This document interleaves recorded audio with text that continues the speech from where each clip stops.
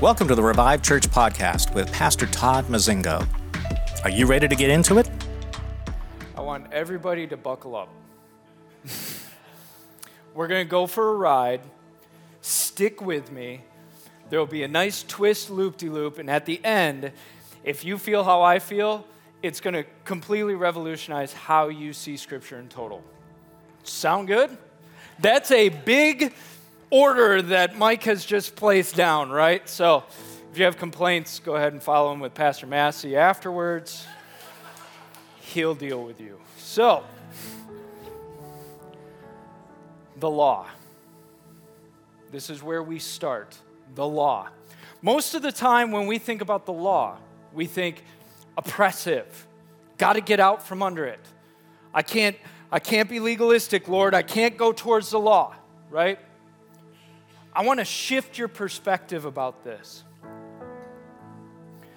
Romans 7 through 13.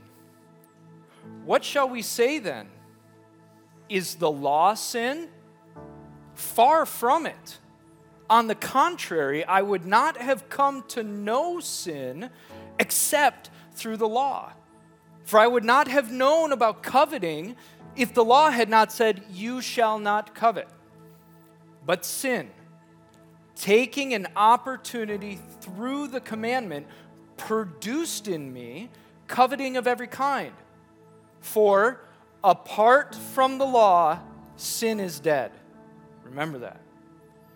I was once alive apart from the law, but when the commandment came, sin came to life, and I died. And this commandment, which was to result in life, proved to result in death for me. For sin, taking an opportunity through the commandment, deceived me, and through it, killed me. So then, listen closely to this. The law is holy, and the commandment is holy and righteous and good. We've never seen it this way, have we? We tend to see it as oppressive and evil and wrong and get rid of it. Continues, therefore, did that which is good become a cause of death for me? Far from it. Rather, it was sin, in order that it might be shown to be sin by bringing about my death through that which is good, so that through the commandment sin would become utterly sinful. This is like 4 sermons all in one. But what do we want to get from this? It wasn't the law that was evil. The law pointed out the sin, right? Apart from the law, sin is dead. Back to it. So sin is dead apart from the law. Notice what Paul says. Apart from the law, he was alive. Once the law came, he died. Paul goes on to say that sin deceived and used something good and righteous to kill us. In other words, the law itself is holy, righteous, and good. The law didn't cause death. Sin did. The law is good. Now, all of this is very important. So, something completely unrelated. Let's go back to the garden. Genesis 2:9. Out of the ground the Lord God caused every tree to grow that is pleasing to the sight and good for food. The tree of life was also in the midst of the garden, and the tree of the knowledge of good and evil. So we're given the condition of the garden. Everything in it is good, including the 2 trees in the middle. Tree of life, tree of the knowledge of good and evil. I think sometimes we see that tree as, oh, that's evil, right? But it never said that tree wasn't good. It said everything in the garden was good. So therefore, there was a use for it. Genesis 2:16-17.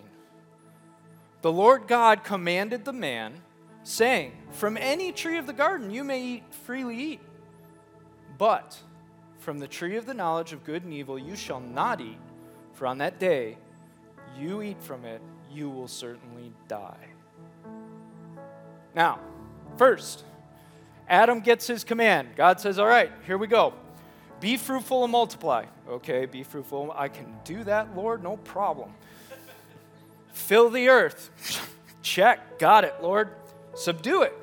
Rule over the fish of the sea and over the birds of the sky and over every living thing that moves on the earth. Yep, subdue everything, dominion. Then he gets a single don't, one single don't.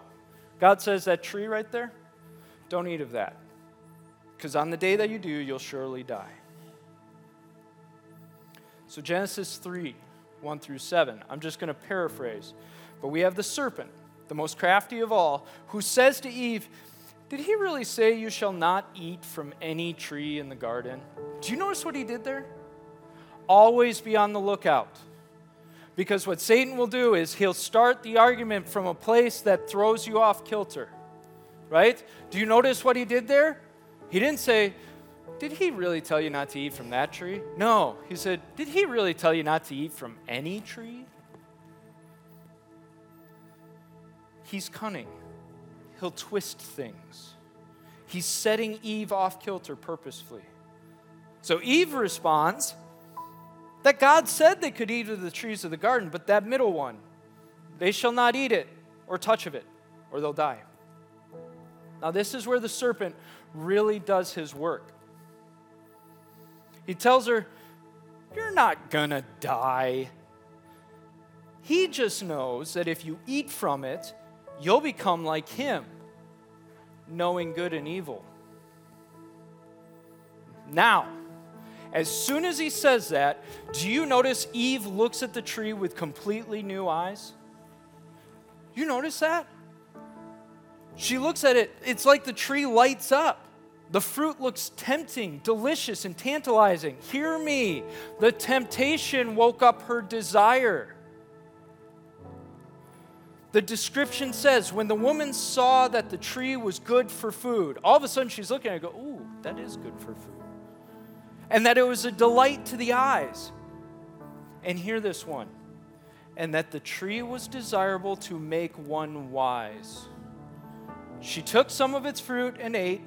She also gave some to her husband with her, and he ate. In Genesis 3:7, it's mentioned, the eyes of both of them were opened. And they knew that they were naked. And they sewed fig leaves together and made themselves waist coverings. And you notice back in Genesis 2:25, before the fall, it said, and the man and his wife were both naked. We're not ashamed. Something happened. They suddenly had shame. They suddenly saw sin. They saw their lack of covering. And God even asks them, who told you that you were naked? Have you eaten from the tree which I commanded you not to? Here's a question. Who did tell them? There's no record of anybody telling them. There's no record of a conversation. It's almost as if they knew. And God knew that they knew. This was a statement of recognizing their new knowledge. The tree was not deceptively named. It was a true name. They now had a recognition of good and evil that did not exist before. Suddenly, they're mentioning something they shouldn't know. And when God hands out the curses, he said, behold, the man has become like one of us, knowing good and evil. So we can't say that that was a lie, that they didn't really know good and evil. God even recognizes it's true. They're like us now. And now he might reach out with his hand, take fruit also from the tree of life, and eat and live forever. So he kicks them out, puts an angel to guard the way back into the garden. In other words, man would partake of the tree of life, living in flesh but dead in the spirit. Now, I'm going to go back to Romans. Everybody ready for the twist? You guys ready? You with me so far? Tree of the knowledge of good and evil. Let me point it out to you in Romans. Romans 7, 5 through 6. For while we were in the flesh, the sinful passions which were brought to light by the law were at work in the parts of our body to bear fruit for death. But now we have been released from the law, having died to that by which we were bound, so that we serve in newness of the Spirit and not in oldness of the letter. I think we missed it. Let me read it again. For while we were in the flesh, while we were naked, the sinful passions which were brought to light or aroused by the law, what brought it up? The desire of it. Were at work in the parts of our body to bear fruit for death. I have asked this question of the Lord for a while, and I feel like I finally got my answer. Why is it called the tree of the knowledge of good and evil? Because it's the law. Do we see this? It's the law. We tend to look at that tree as, oh, that tree was just the temptation that the Lord put in the garden, so there. It was their test. Now, I'm not saying that's wrong, but what I'm saying is there was so much more to that tree. There was something good about it. Knowledge of good and evil. What is the law? Think about it. What is the law? The law is to be a tutor to lead us to Christ. When God wrote down the law for the Israelites under the Mosaic law, He was telling them, this is good, this is bad. Do we realize that what we actually did was we looked at God and we said, I'm supposed to have communion with you. I'm supposed to rely on you. I'm supposed to follow you, but instead, my desire is to figure it all out on my own. How often do we do that in our own lives? No, Lord, I'll figure this out. How often did the Israelites do it? No, Lord, we'll figure this out. Okay, I got to go here for a second. Do you notice all the interactions between Christ and the Pharisees are about the law? Do you notice what their focus is the entire time? But the law says, and you're not following what the law says. This is what the law did. This is how the law brought us through. Do you realize they are doing exactly what Adam and Eve did? Christ even says to them, you search the scriptures for me. I'm right here. They were so focused on the law that they couldn't see the tree of life standing right in front of them.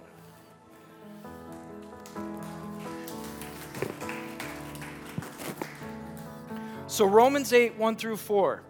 Therefore, there is now no condemnation at all for those who are in Christ Jesus.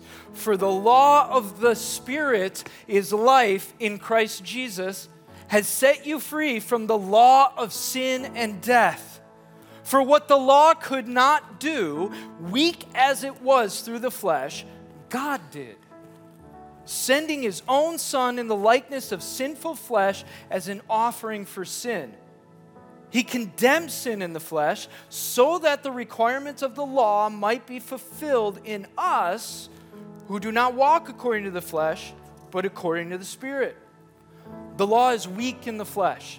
The flesh cannot handle it. The flesh cannot fulfill it. What we did as Adam and Eve and all the way through was we looked at it and we said, I'm going to figure this out. I can handle this. And God said, no, you can't. You can't do it. It's exactly why He said, if you look at that, you're going to die. Right? Or if you eat of that, you're going to die. So that tree is righteous. It's good. It's holy. Remember back in Romans? The law is good and righteous and holy. The problem is you can't fulfill it. You can't fulfill the obligation that actually happens. And so what happened was they ate of the fruit. They put themselves under covenant, under bondage of the law. They said, we're going the law path. We're going the knowledge of good and evil path. So God wrote down the law for them. And in Galatians 3, 24 to 26, Paul goes farther. He says, therefore the law has become our tutor. Okay, so he takes something that causes death and says, fine, I'll use it to teach you back to Christ. He says, our tutor to lead us to Christ so that we may be justified by faith. But now that faith has come, we are no longer under a tutor. For you are all sons of God through faith in Christ Jesus. Somebody fulfilled it for you. Christ fulfilled it for you. See this, when I started to figure this out, everything in Scripture made sense in a different light for me. Because all of a sudden, it wasn't God was tempting me or testing me and I failed, and so then He had to send His Son to die for me. God said, look, don't go that path. Don't go that route. You can't complete it. You can't finish it. But humans they ate. And so what God did was, in a moment of mercy, He covers them, right? They tried to do it with fig leaves. Have you ever tried to wear a fig leaf? I have a feeling it doesn't cover very much. So He does the sacrifice. Skin. Do you see the love in that moment? He goes, look, okay, guys, I'll cover you. And then He sets in motion this entire process to win you back. To say, okay, you're not going to be able to cover the law, you're not going to be able to do this, fine. I'll send Jesus in your place. He will die on that cross, He will fulfill the law, and that way you can be resurrected in life with Him. It puts a whole different spin on what your job is in all of this, doesn't it? It is no longer, you better fulfill the law, you better be a good person. This is truly the bedrock of all of it is, Jesus, you did it all. You saved me. And I want to show something to you real fast, and then I'll finish up. You want to know how I know this is such a beautiful picture? Christ says the law will not pass away, not a jot nor a tittle, until the old heaven and earth pass away. If you look at Revelation actually says the old heaven and earth pass away and the new heaven and earth are given. But there's something else in there. If you go through, you'll notice there is a tree of life in the new heaven and earth. There is no mention of a law or a tree of knowledge of good and evil. He did it, He finished it, and He still provides you the opportunity to eat of the tree of life.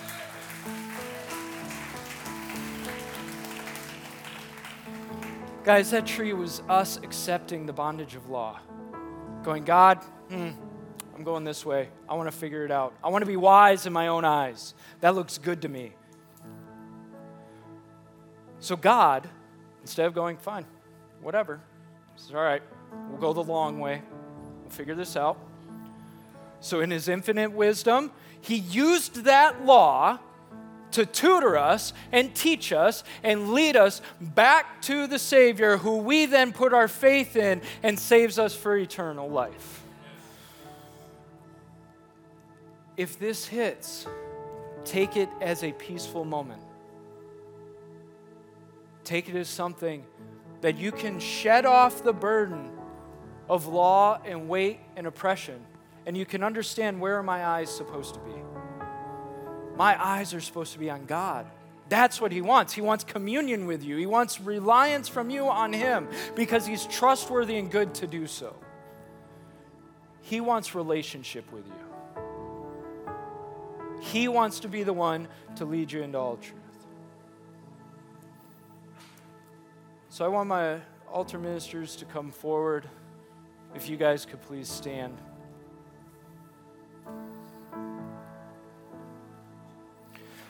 The recognition of your sin isn't loss of your salvation, but a starting point for sanctification.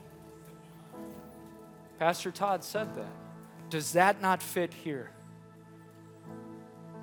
if you have been struggling with feeling weight of I'm not good enough, if you have been struggling with the weight of, Lord, I feel like I have to be better for you. If you're struggling with, Lord, I got to know it all and I got to go the path my own way, I want you to get prayer because I want you to be released into faith and relationship with Christ. I do not want you to eat of the tree of the knowledge of good and evil. I want you to eat of the tree of life because that is better than anything and it produces life. Where do you get that tree? Christ.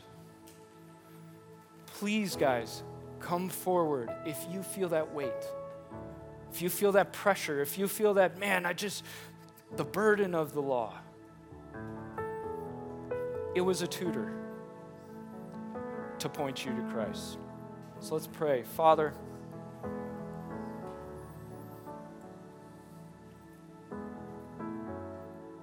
the gift through all of time,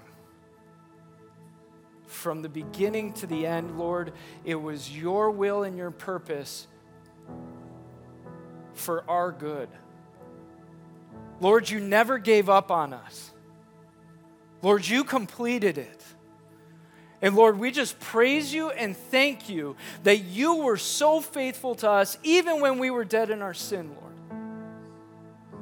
Lord, that despite what we did, you still looked at us with loving eyes of a father and said, I'll take care of it, don't you worry. Father, I pray that every heart here tonight would be lifted up and see Scripture in a whole new light because you are there every step of the way, Lord. Father, I pray they would have intimacy with you. They would hear your voice. They would know you, Lord. That they would walk in the cool of the evening with you, Lord. And that we would put aside all of this posturing and this law and this do-good stuff, Lord, and we would just be one with you. Lord, we are so grateful for you. We love you, Lord. In your name, amen. Come forward, guys. Get some prayer. What did you think? Has God been speaking to you about any of these things? We would love to hear from you. You can email us at podcast@reviveusnow.com. We are excited that Pastor Todd has released his complete set of his Vindication series, God Vindication, Jesus Vindication, and Holy Spirit Vindication. These books will help you become intimately acquainted with all members of the Trinity, Father, Son, and Holy Spirit. To go even deeper in applying this to our lives, he has also released workbooks to accompany these books. We all know that hearing a message and reading a message can be very helpful, but our memories can fade with time. But if we work on practical applications of the concept found in these workbooks, we can cement these into our long-term memory banks and be ready to share them with others.